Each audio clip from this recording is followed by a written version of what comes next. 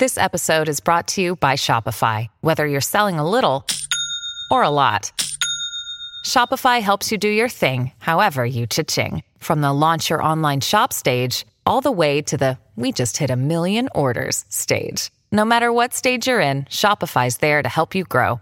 Sign up for a $1 per month trial period at shopify.com/special offer, all lowercase. That's shopify.com/special offer.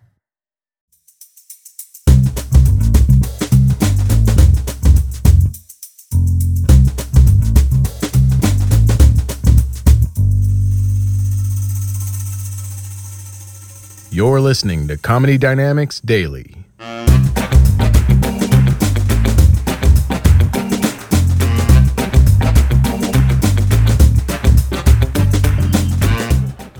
what I've been trying to figure out. I got into online shopping recently. I guess that's a thing. Here's what I've been doing, though. I shop for things that are, like, way out of my price range. And then after a while, I go, oh, yeah, I can't afford that. Like today I was looking at yachts online, and then I was telling myself I didn't want them as if they were an option, you know? I was like, 155 feet, that's not even big enough for all my friends and family. I'm not getting that shit. What the fuck am I doing? You ever do that? You ever go down like a rabbit hole online and then like 6 hours have gone by and you're like, I'm shopping for the private jet that best suits my needs. I think I found, this is it right here, the G550. How much is this? Place order, $53 million. Well, maybe not now, but maybe later. I'll just bookmark that shit for now.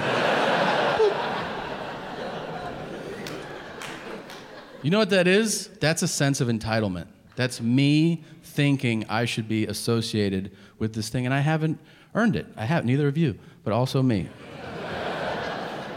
I get that feeling the most when I get upgraded to first class. Yeah, I fly every week.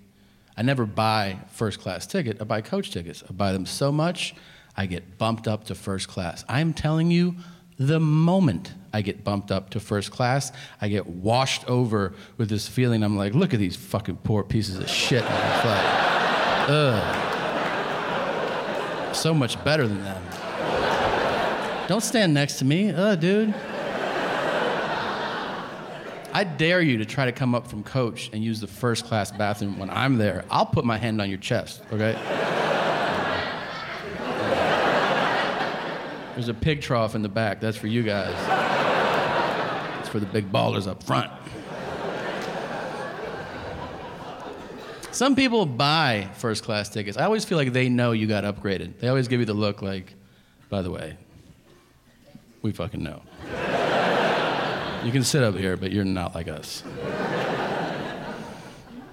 God, it's so weird. People ask me, like, I get asked fucking travel advice from strangers. Can we just break down how crazy that is? Like, people come up to me and they're like, hey, you travel a lot, right? And I'm like, yeah. I'm like, where should I go?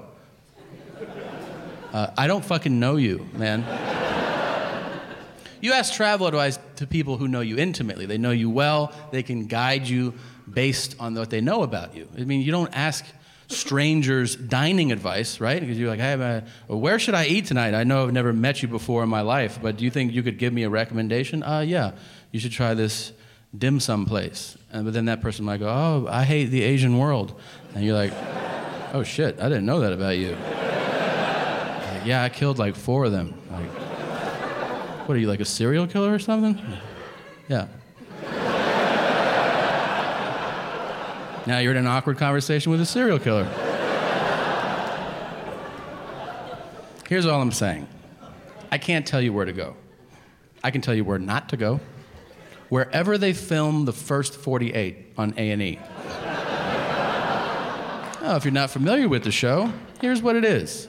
Camera crews follow real homicide detectives for the first 48 hours after a murder.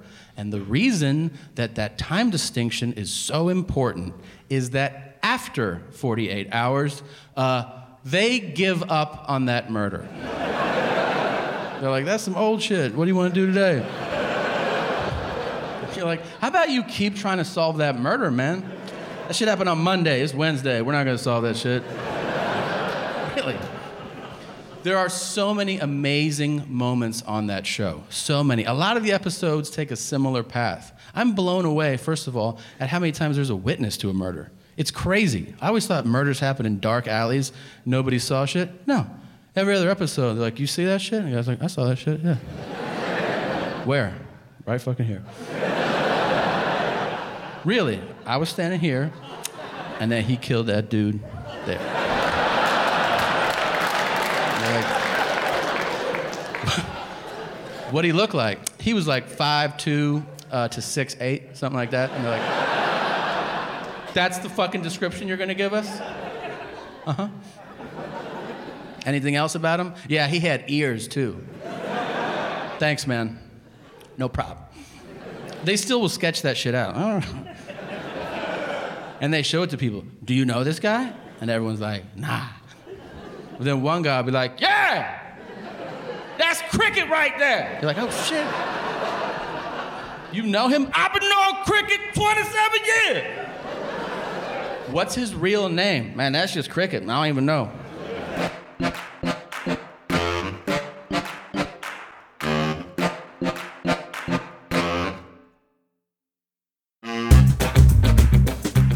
Comedy Dynamics Daily is an Acelcast original and produced by Brian Volk-Weiss, Richard Myrick, and me, Brian Adams. Thank you for listening.